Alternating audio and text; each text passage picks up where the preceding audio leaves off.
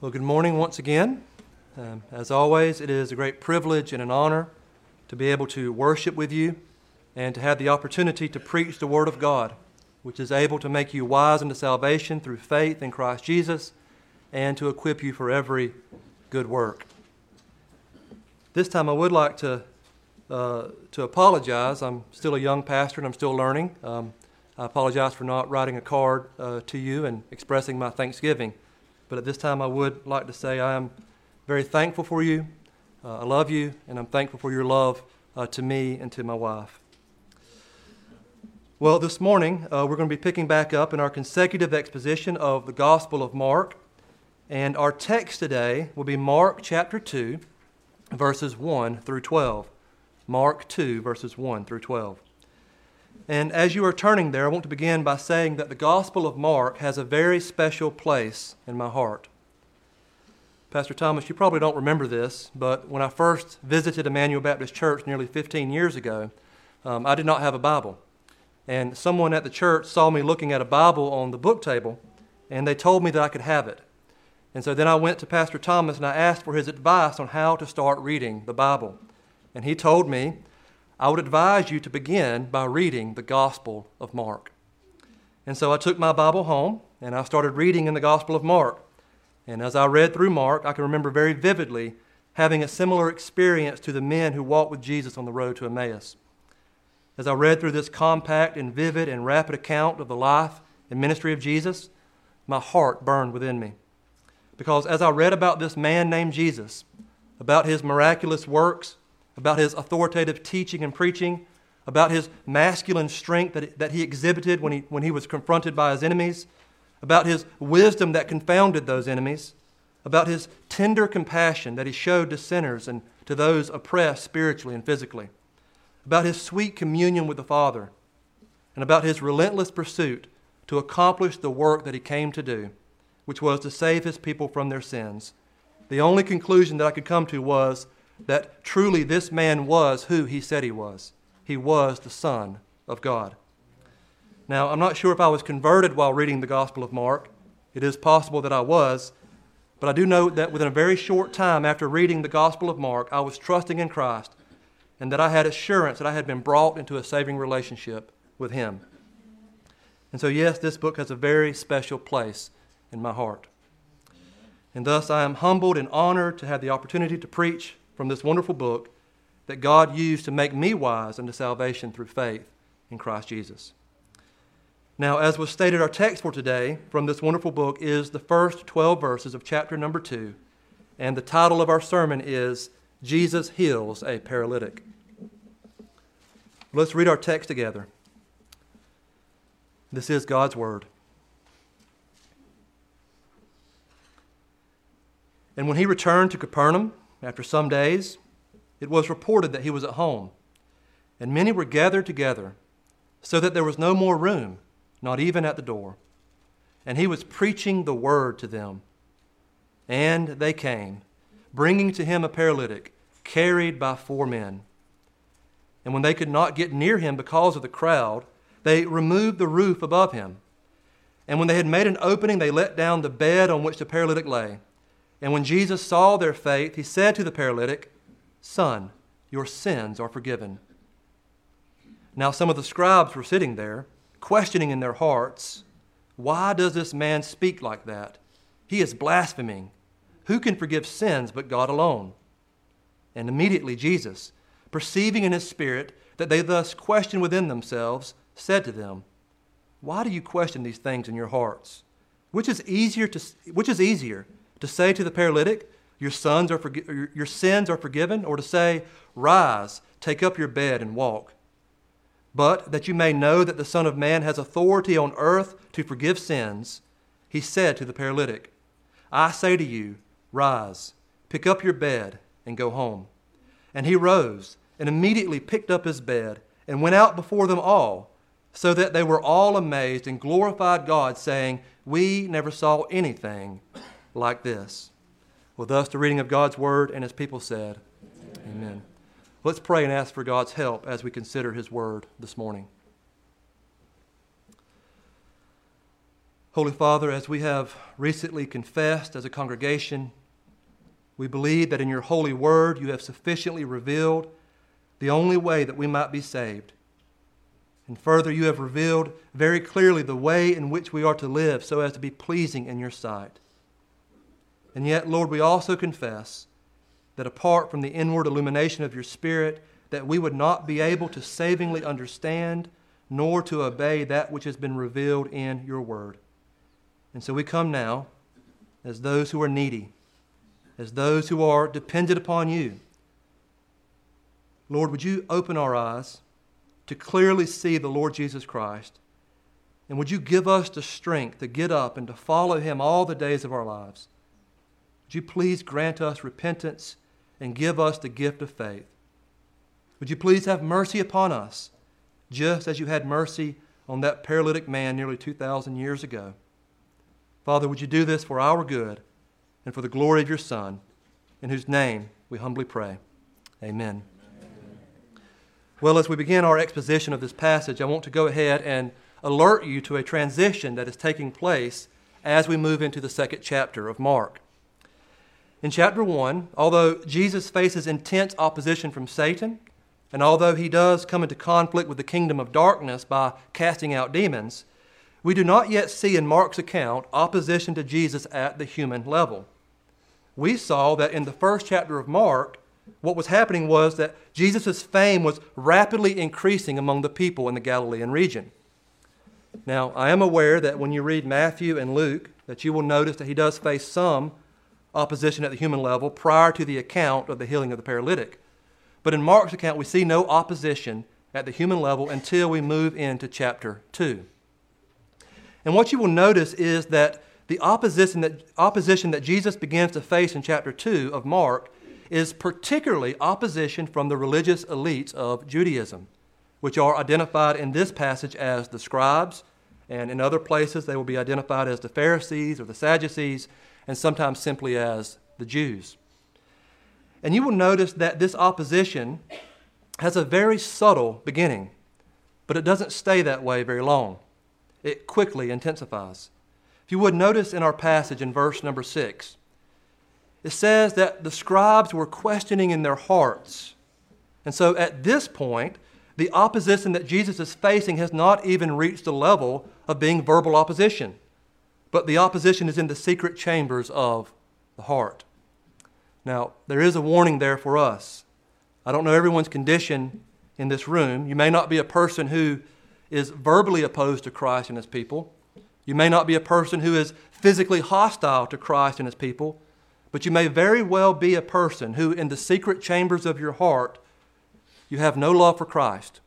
You have no affection for him. And thus, when you are presented with the kingship of Jesus, with the reality that King Jesus has authority over you, and that he demands that you live your life the way he says to live it, your heart turns against him. And you question in your heart, who is this Jesus that would dare tell me how to live my life?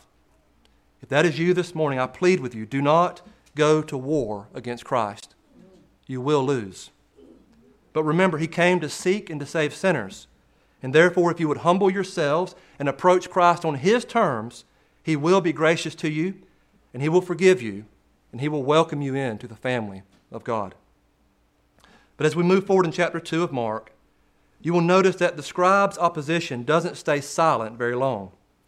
In verse 16 of chapter 2, you see that their opposition becomes verbal. When they saw that he was eating with sinners and tax collectors, they said to his disciples, "Why does he eat with tax collectors and sinners?" And then later in chapter 2, verse 24, we see the Pharisees ramp up their verbal opposition by accusing Jesus to his face of allowing his disciples to break the law of God. And then by the time the narrative moves into chapter 3, verse 6, you will notice that the opposition of the Pharisees quickly has progressed to the level of conspiring to destroy, that is, to kill Jesus Christ. It says in that verse, the Pharisees went out and immediately held counsel with the Herodians against him about how to destroy him. Now, I wanted to point that out to you because that will be a reoccurring theme throughout this gospel account that you need to be aware of. And that is to be expected because if you remember, what did Jesus say in verse 15 of chapter 1? He said, "The time is fulfilled and the kingdom of God is at hand. Repent and believe the gospel." And so as Jesus is beginning his public ministry, we have King Jesus ushering in the kingdom of God, which is the kingdom of light. And as the kingdom of light confronts the kingdom of darkness, there is going to be opposition. But as we will see in this wonderful book, the kingdom of light has come into the world and the kingdom of darkness has not overcome it. For King Jesus has all authority in heaven and on earth. And in fact, he has the authority, as we have read in our passage, to overcome our greatest enemy, which is, of course, sin. And you may say, well, I thought death was our greatest enemy. But remember what it says in 1 Corinthians 15. It says, the sting of death is sin. The Bible teaches us that death is the wages of sin. In other words, death is an effect, but sin is the root cause. And so as we will see in our passage, sin is our greatest problem, and thus our great need is forgiveness. Well, let's begin by taking a closer look at our passage by walking through it verse by verse to see what the Lord would say to us today from His Word. Let's notice once again verse number 1. And when he returned to Capernaum after some days, it was reported that he was at home. So in this verse, we have the geographical context or the geographical setting of our passage. It says, and when he returned. If you remember back in chapter 1 from verses 21 through 34, Jesus was in Capernaum. And it was here that he was teaching and casting out demons and healing many who were sick and oppressed. But then in verses 35 through the end of chapter 1, we see that Jesus leaves Capernaum and that he embarks on a ministry tour throughout the whole region of Galilee. We aren't told how long he was on this tour, but we are told that his fame grew significantly during this ministry tour, such that he could no longer openly enter a town, but had to minister out in desolate places. It had gotten to a point where he could no longer walk freely in the town centers because he would be swarmed by people who were seeking to hear him teach and to see him perform miracles. And so in verse 1 of chapter 2, it is after this successful ministry tour that Jesus returns to Capernaum. Further in this verse, we are told that Capernaum was considered the home of Jesus.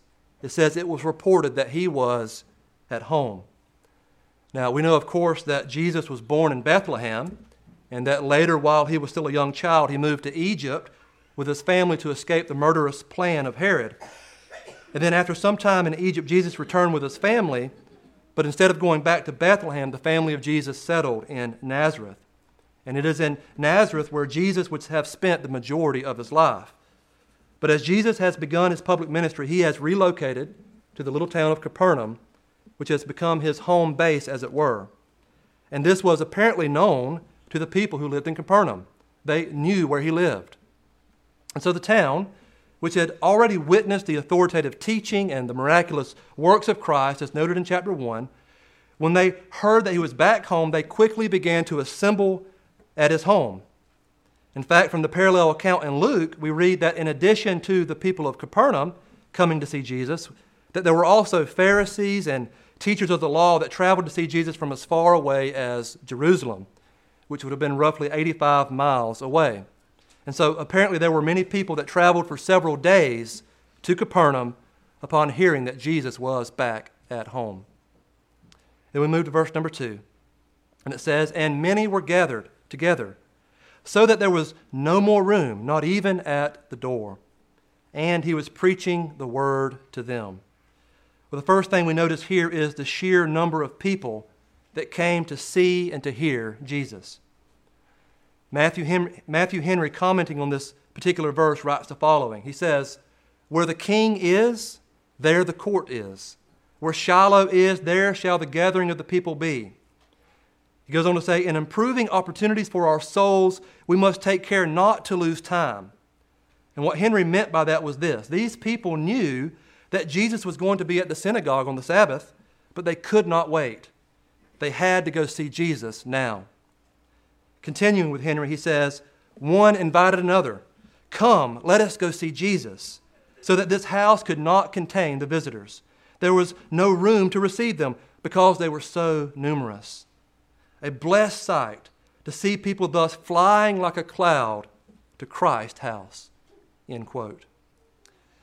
Dear ones, this is the Lord's day, and this is the Lord's house. And it is in the gathering of God's people for public worship that Christ has promised to meet with us in a special way week after week after week. Brothers and sisters, we should be excited to come and to meet with Jesus on the Lord's day, to worship Him, to commune with Him, and to receive from His hand all the benefits that accompany being united to Him by faith. I'm reminded of the hymn that we just sang in our worship. How sweet and awful is the place with Christ within the doors. Well, as we move forward, we see that this large crowd was gathered. And then it says, and He was preaching the word to them. Although much of Christ's ministry involved signs and wonders and miraculous healings and even the raising of the dead, what we see time and time again is that Christ came primarily to preach the gospel. We saw that in verse 15 of chapter 1 where it says He came into Galilee doing what? Proclaiming the gospel. And then in verse 38 of chapter 1, Jesus says, "Let us go on to the next towns that I may preach there also. For that is why I came out." And so as we move into chapter 2, we see Jesus preaching the word. The Word became flesh and He came preaching the Word. I love that imagery. The Word came preaching the Word. And it must have been wonderful to hear Jesus preach. You see, when we preach, what do? We say, don't look at me, look to Jesus, look to Christ and live.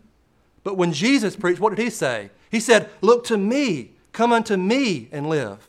And so it must have been wonderful to hear Him preach. I love how William Hendrickson comments on this verse. He says, Jesus was preaching the gospel to this audience. Words of grace, clear and simple, were falling from His lips. Dear ones, Jesus teaches us that faith comes by hearing, and hearing by the word of Christ.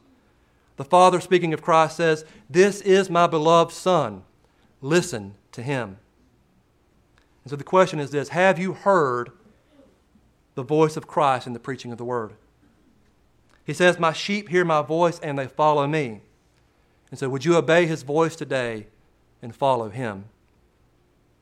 And so from this verse we learn of the primacy of the preaching of the gospel. For our great need is to hear the voice of Christ speaking to us in the preaching of His word. And so now we move to verse number 3. And I love how the ESV renders the beginning of this verse. And they came.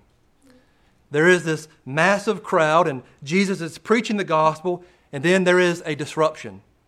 And they came, bringing to Him a paralytic, carried by 4 men. Now, in Mark's account, he gives us a detail that Matthew and Luke do not mention. Mark tells us that 4 men were carrying the paralytic. Now, I tend to think that there were more than just the 4 men. I believe the they in this passage is referring to a larger group, but within that larger group you had 4 men who were holding the 4 corners of the bed on which the paralytic lay. But either way, there was at least 4 men bringing this paralytic. And so this verse teaches us 2 very important lessons. First, it teaches us the blessing of community. And secondly, it teaches us the moral inability of man as illustrated by paralysis. First, the blessing of community. Brothers and sisters, even that statement that I just referenced to you presupposes community. You see, we have been created for community. The Bible says that it is not good for man to be alone. We are not created to walk this pilgrimage by ourselves. No, we need one another. We are called to love one another, to serve one another, and to bear one another's burdens. In short, we are called to love our neighbor as ourselves. And so here in verse 3, we see a beautiful picture of community as this group was helping their friend who was in desperate need. And we'll speak more of that as we go forward. But the second lesson we see in this verse is this. We see the moral inability of man as illustrated by paralysis. It says they came bringing to him a paralytic. This time I would like to share with you another personal anecdote. The tragic consequences and nature of paralysis is something that I have witnessed firsthand. In 2009, my papa, who was 70 years old at the time, was in good health. He was a strong man. He was a very capable man. In fact, he was a man a couple of months shy of concluding a 40-year career working as a saw filer in a lumber mill. And he had big plans for his retirement years. He told us about these plans all the time. And because he had to work all the time. He worked 6 days a week. And he kept saying, when I retire, we're going to do all kinds of stuff, talking to his grandsons. But those plans got radically changed. He was working on a cabinet in his kitchen, and he was on a ladder, and he went to come down off the ladder, and he missed a step. And he fell backwards, and his back landed on the corner of the island in the kitchen. This fall resulted in my papa breaking vertebrae both in his neck and in his back. He was life-flighted to the hospital, and there he received multiple surgeries to save his life. Thankfully, his life was spared, but the injuries left him partially paralyzed. He had some movement in his extremities, but the nerves were damaged, and he was left with virtually no strength.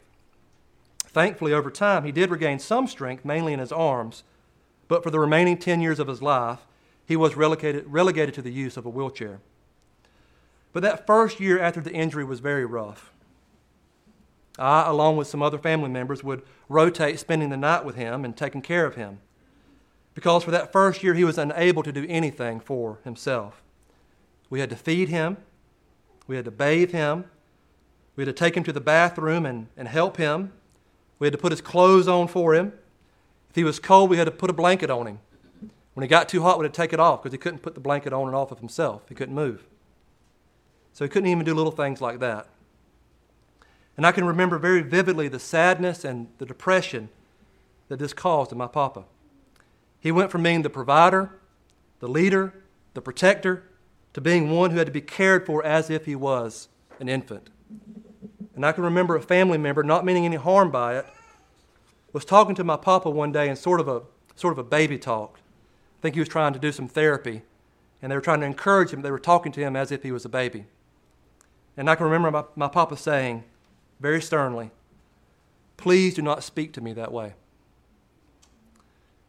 Well, as I think about this paralytic that was carried to Jesus, we don't know much about this man.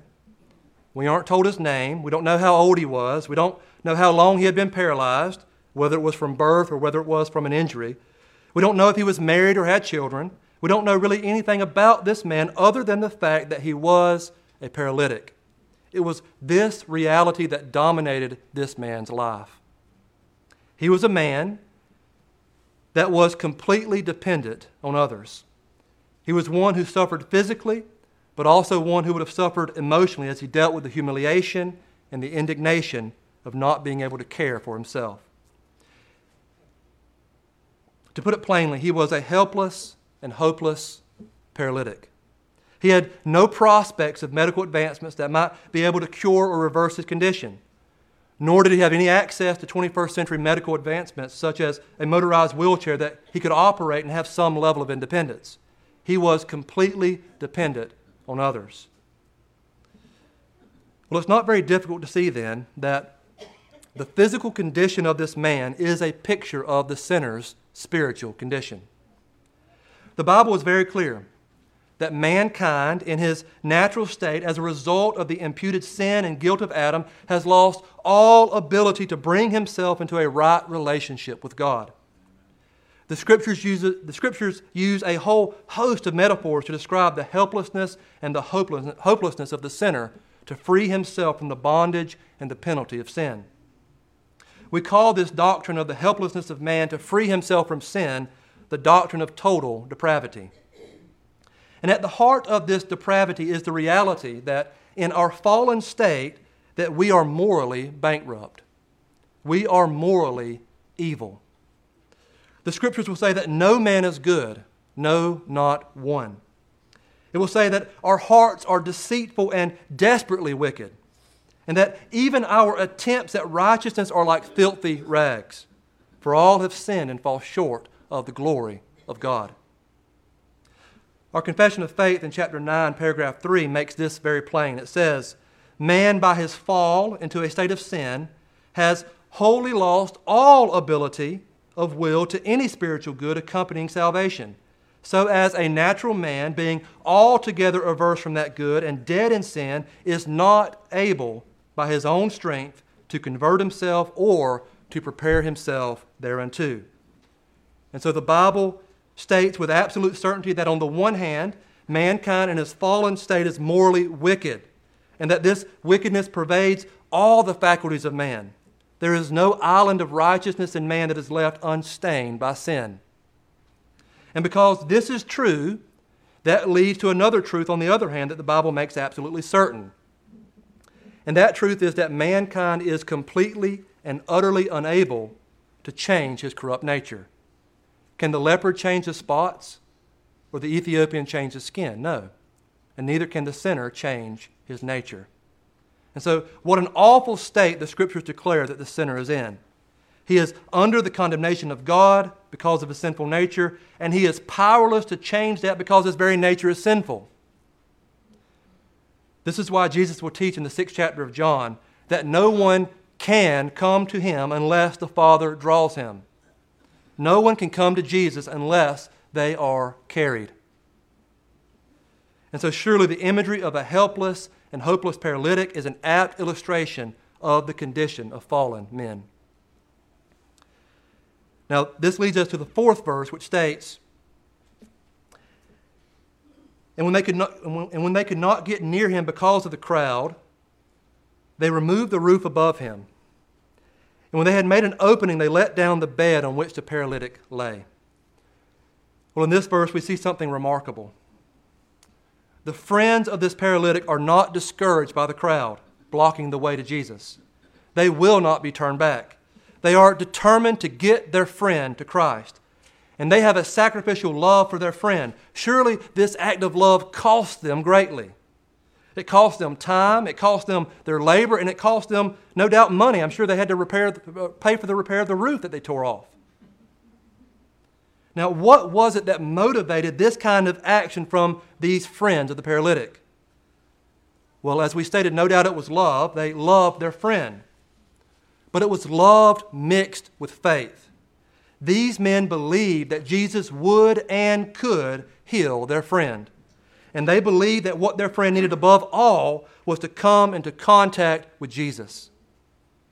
And so we had this rush of commotion. No doubt the crowd had been stirred up because of the scene of these men carrying this paralytic.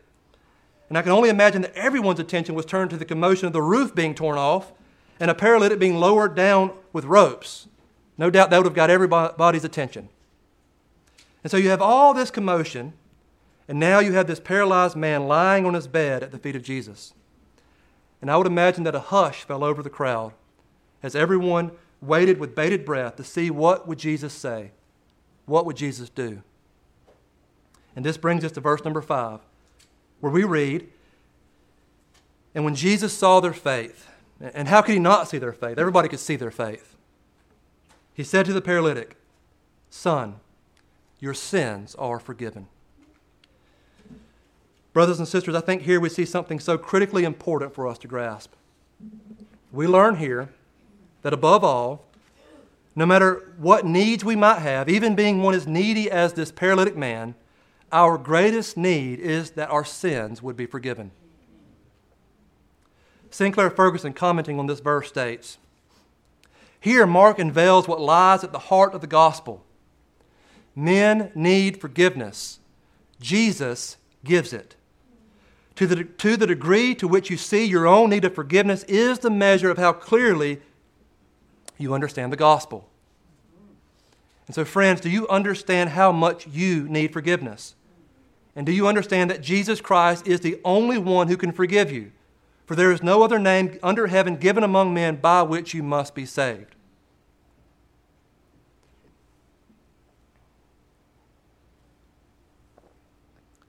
Now, there are many trials in this life, things don't always go the way that we want them to go.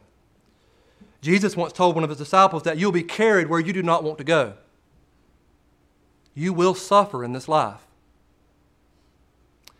Now, I don't mean to be morbid by this, but it seems to me that as I speak to people who are in the last years of their life and whose bodies are breaking down, and worse than that, they have experienced the loss of their close loved ones, almost to a person I've heard them say this: I don't understand why I'm still alive. I just want to go home. Dear ones, when we are suffering physically or even emotionally, it is right for us to desire to be restored, to be delivered from that. But you do realize that even if your body is restored in this life, it is only temporary. We praise God, for example, when He extends the life of someone who has cancer. But they will get sick again, and they will die. We think of Lazarus, who was raised from the dead physically. And how amazing to think of that. He was raised from the dead. But you do realize that Lazarus grew old and that he died again. And so, if his sins had not been forgiven, then what good was his being raised from the dead? He still must stand before the judgment seat of Christ. And if his sins had not been forgiven, he would have faced the wrath of God against him for all eternity. But if his sins are forgiven, not only will he spend forever with Christ, he will receive a glorified body that will never die. Jesus said that everyone who believes in him, though he die, yet shall he live. Remember the words of Christ. He says, do not fear those who kill the body, but cannot kill the soul. Rather fear him who can destroy both soul and body in hell.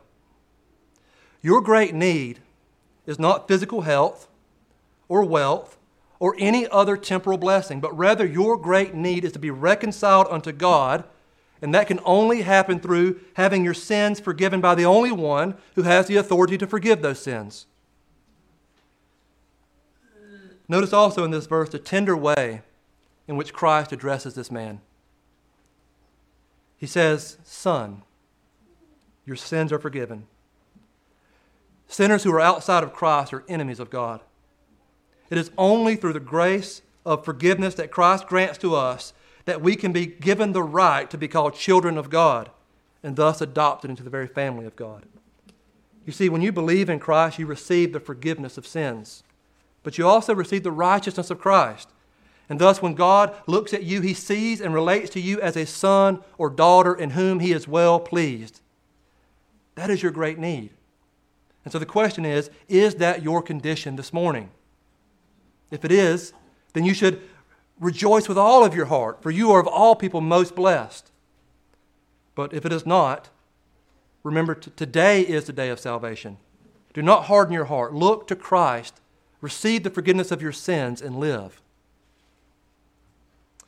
Now, before we move into Jesus' interaction with the scribes, I want to take a few minutes to address what it means when it says that Jesus saw their faith.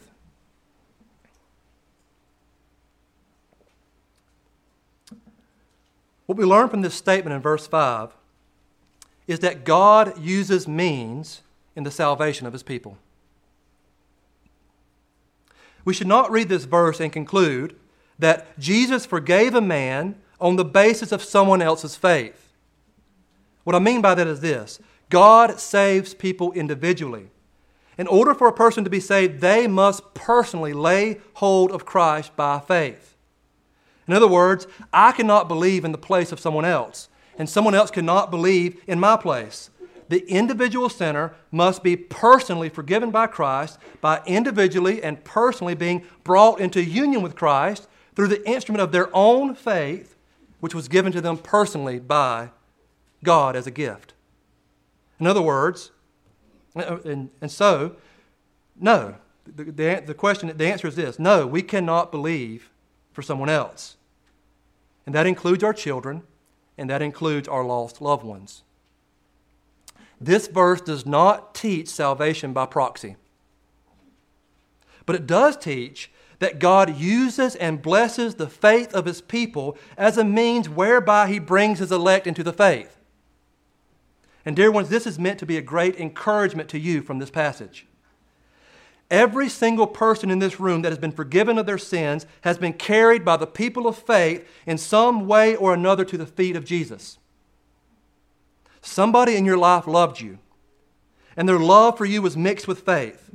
They believed that God could save you, and thus they prayed for you, they witnessed to you, they preached the gospel to you, they gave you a gospel tract, and in some way or another they carried you to Christ. Now, I've shared this story on more than one occasion, but I'll do so again. Most of you know that it was through the ministry of this church that God brought me into a saving relationship with His Son. And so how did I get to the feet of Jesus to have Him pronounce to me, "Son, your sins are forgiven"? Well, someone invited me to church. Someone else gave me a Bible. Someone else gave me good Christian literature. Someone else taught Sunday school. Another person preached the gospel from the pulpit. Others invited me over for lunch. Others made me feel welcome. And many, many others prayed that God would forgive my sins, and they did so in faith, believing that He would. And so, dear ones, don't you see? I was that paralytic, the helpless and hopeless sinner that could do nothing to save myself. And it was the saints here at EBC that carried me to the feet of Christ. And Christ saw your faith, and I was forgiven. And so thank you. Thank you for loving me and for being a people of faith. I am eternally grateful for that. And so, church, I do encourage and exhort you. Understand that God uses means to accomplish His sovereignly decreed purpose to save His people from their sins. Therefore, do not grow weary in well-doing. Continue to pray for the lost, including your lost loved ones. Continue to invite them to church. Continue to share the gospel with them. Continue to speak often and much about the grace of God in your life. And do so believing that Christ sees your faith and that He is able and willing to save to the uttermost. Well, now we turn our attention to Jesus' confrontation with the unbelieving scribes. Verses 6 and 7 reads, "Now some of the scribes were sitting there, questioning in their hearts, 'Why does this man speak like that? He is blaspheming. Who can forgive sins but God alone?'" Here in these verses, as we stated at the beginning of the sermon, we see the beginning of a hatred in the unbelieving Jewish leaders, which will ultimately culminate in a plot to have Christ murdered. But here, their hostility is secret, or so they thought. They question not out loud, but in their hearts. Now, when we examine the content of their questioning, we see that the problem that these scribes had was not so much a theological problem, but it was an identification problem and a logic problem. Their statement was theologically accurate. It is true that only God can forgive sins. But there was a flaw in their logical formula. They reasoned in the following way: only God can forgive sins. This man is not God, and therefore he is blaspheming. But of course, we know that their identification of this man named Jesus was wrong, and thus their logic was wrong. They should have reasoned this way: only God can forgive sin. This man is God, therefore he has the authority to forgive sin. And so the question before you this morning is that very question. Do you believe that Jesus is who He says He is?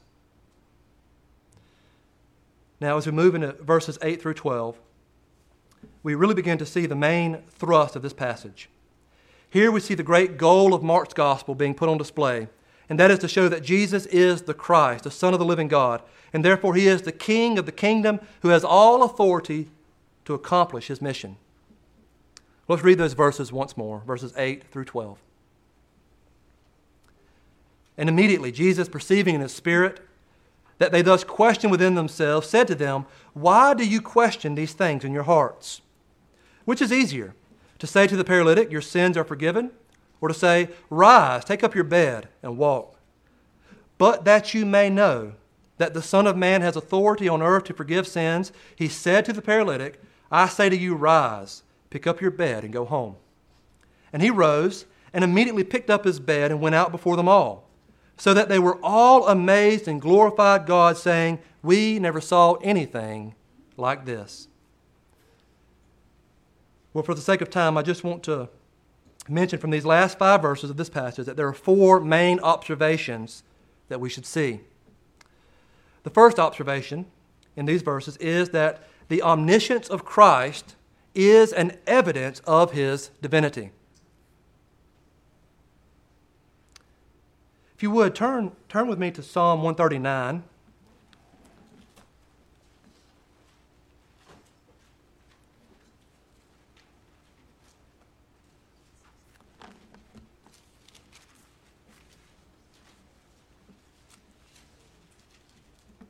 There it says, search, in verse 23 of Psalm 139, search me, O God, and know my heart. So here we see what? We see that the ability to search the hearts of men is attributed in Scripture to what? To who? To God, and to God alone. Now, you don't have to turn here, but Revelation 2:23, we see Jesus assuming that to himself. In Revelation 2:23 it says, and all the churches will know that I, Jesus, am he who does what? Who searches mind and heart, and I will give to each of you according to your works. And so Jesus very clearly assumes the divine prerogative and ability to search the hearts of men. And so that's what we have happening for us in our passage today. Jesus Christ, who is God, is searching the hearts of men. The second observation from this encounter with the scribes is that Jesus argues for his divine authority from the lesser to the greater. Now, on the surface, it seems like the lesser is the statement to forgive sin, and the greater is the statement that would tell this paralytic to rise, take up his bed, and walk. Well, as far as what is visible to the eyes, it was harder to tell the paralytic to get up from his bed than it was to tell the man his sins were forgiven. And why is that so? Because we can't give someone a spiritual CAT scan to see if their sins really are forgiven. But when Jesus made the command to the paralytic to rise and to take up his bed and to go home, his authority would be brought into immediate confirmation or denial. But when Jesus tells the man to rise and he rises, the point Jesus is making to the scribes is that the lesser act of healing this man's physical condition points to the ultimate divine authority of Christ to forgive sins. He tells the scribes, I am performing this miracle. Why? So that you may know that the Son of Man has authority on earth to forgive sins. Now, I don't have time to go into this today, but the title that Christ uses for himself in this passage is the Son of Man. And this is actually the title that Christ uses about himself more than any other title in the Gospel of Mark. And this title would have meant something to the scribes. They would have understood that him taking that title on himself was that he was claiming to be divine, because that title was a direct fulfillment of the prophecy given in the book of Daniel. And so they very clearly knew that Jesus was saying he was God, and he was claiming to be God. Third, in these verses, we see the miracle of Jesus healing the paralytic. Verse 11, Jesus speaking to the paralytic, he says, I say to you, rise, pick up your bed, and go home.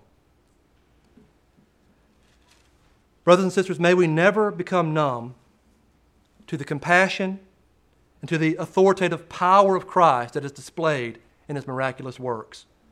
These miraculous works of Christ recorded for us are intended to cause us to believe upon Christ to the salvation of our souls. That's why they're there. He did these miraculous works so that we would believe that he was who he said he was. For God so loved the world that he gave his only begotten Son, so that whosoever believes in him should not perish, but have everlasting life. The authority of Christ to heal this paralytic is meant to drive the truth home to your heart that Jesus has all authority to address your greatest need, which is the forgiveness of your sins. So call upon him today, for all who call upon the name of Christ shall be saved. He is faithful and he is just to forgive you of your sin and to cleanse you from all unrighteousness. And then lastly, in verse 12, we see the misplaced amazement of the crowd. It says, and he rose and immediately picked up his bed and went out before them all. So that they were all amazed and glorified God, saying, we never saw anything like this. Well, on the surface, it sounds as if this crowd was comprised primarily of true believers in Christ who rendered proper worship in response to the miraculous working of Christ. That's what it seems like on the surface, right? They gave glory to God when they saw him heal this man. But if you would, turn with me to Matthew chapter 11.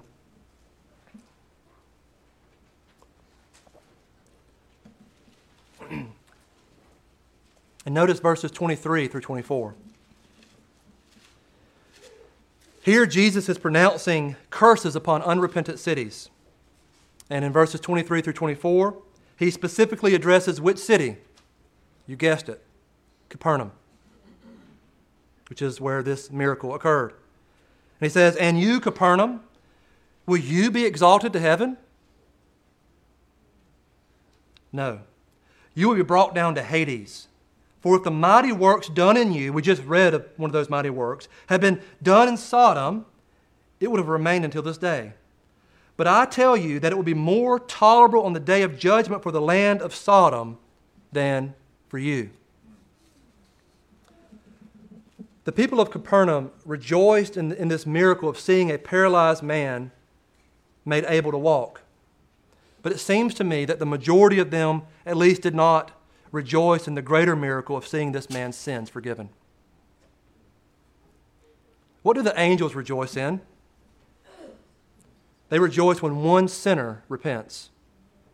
What did Jesus tell his disciples to rejoice in? That your names are written in heaven. And here we see something about the kingdom of God. The kingdom of God, as it's ushered in the first advent of Christ, was not ushered in as a physical kingdom. It was a spiritual, redemptive kingdom. And even the physical works and miracles of Christ were all meant to point to the reality that he came to save people from their sins. That is what is most important. And that's what we see shot throughout the whole of the Gospel of Mark.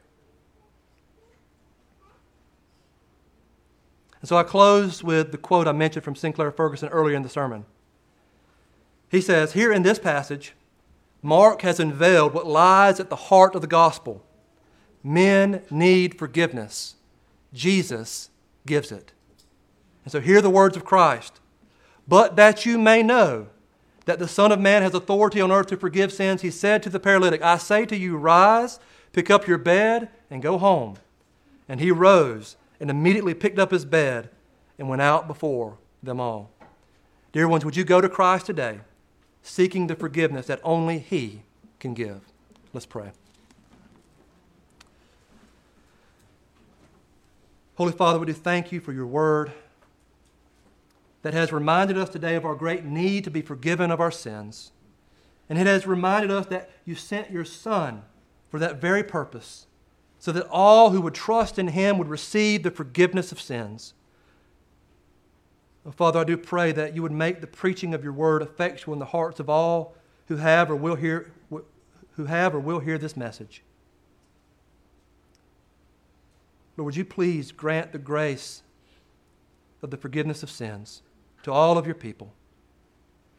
And it is in Christ's authoritative name that I do pray. Amen.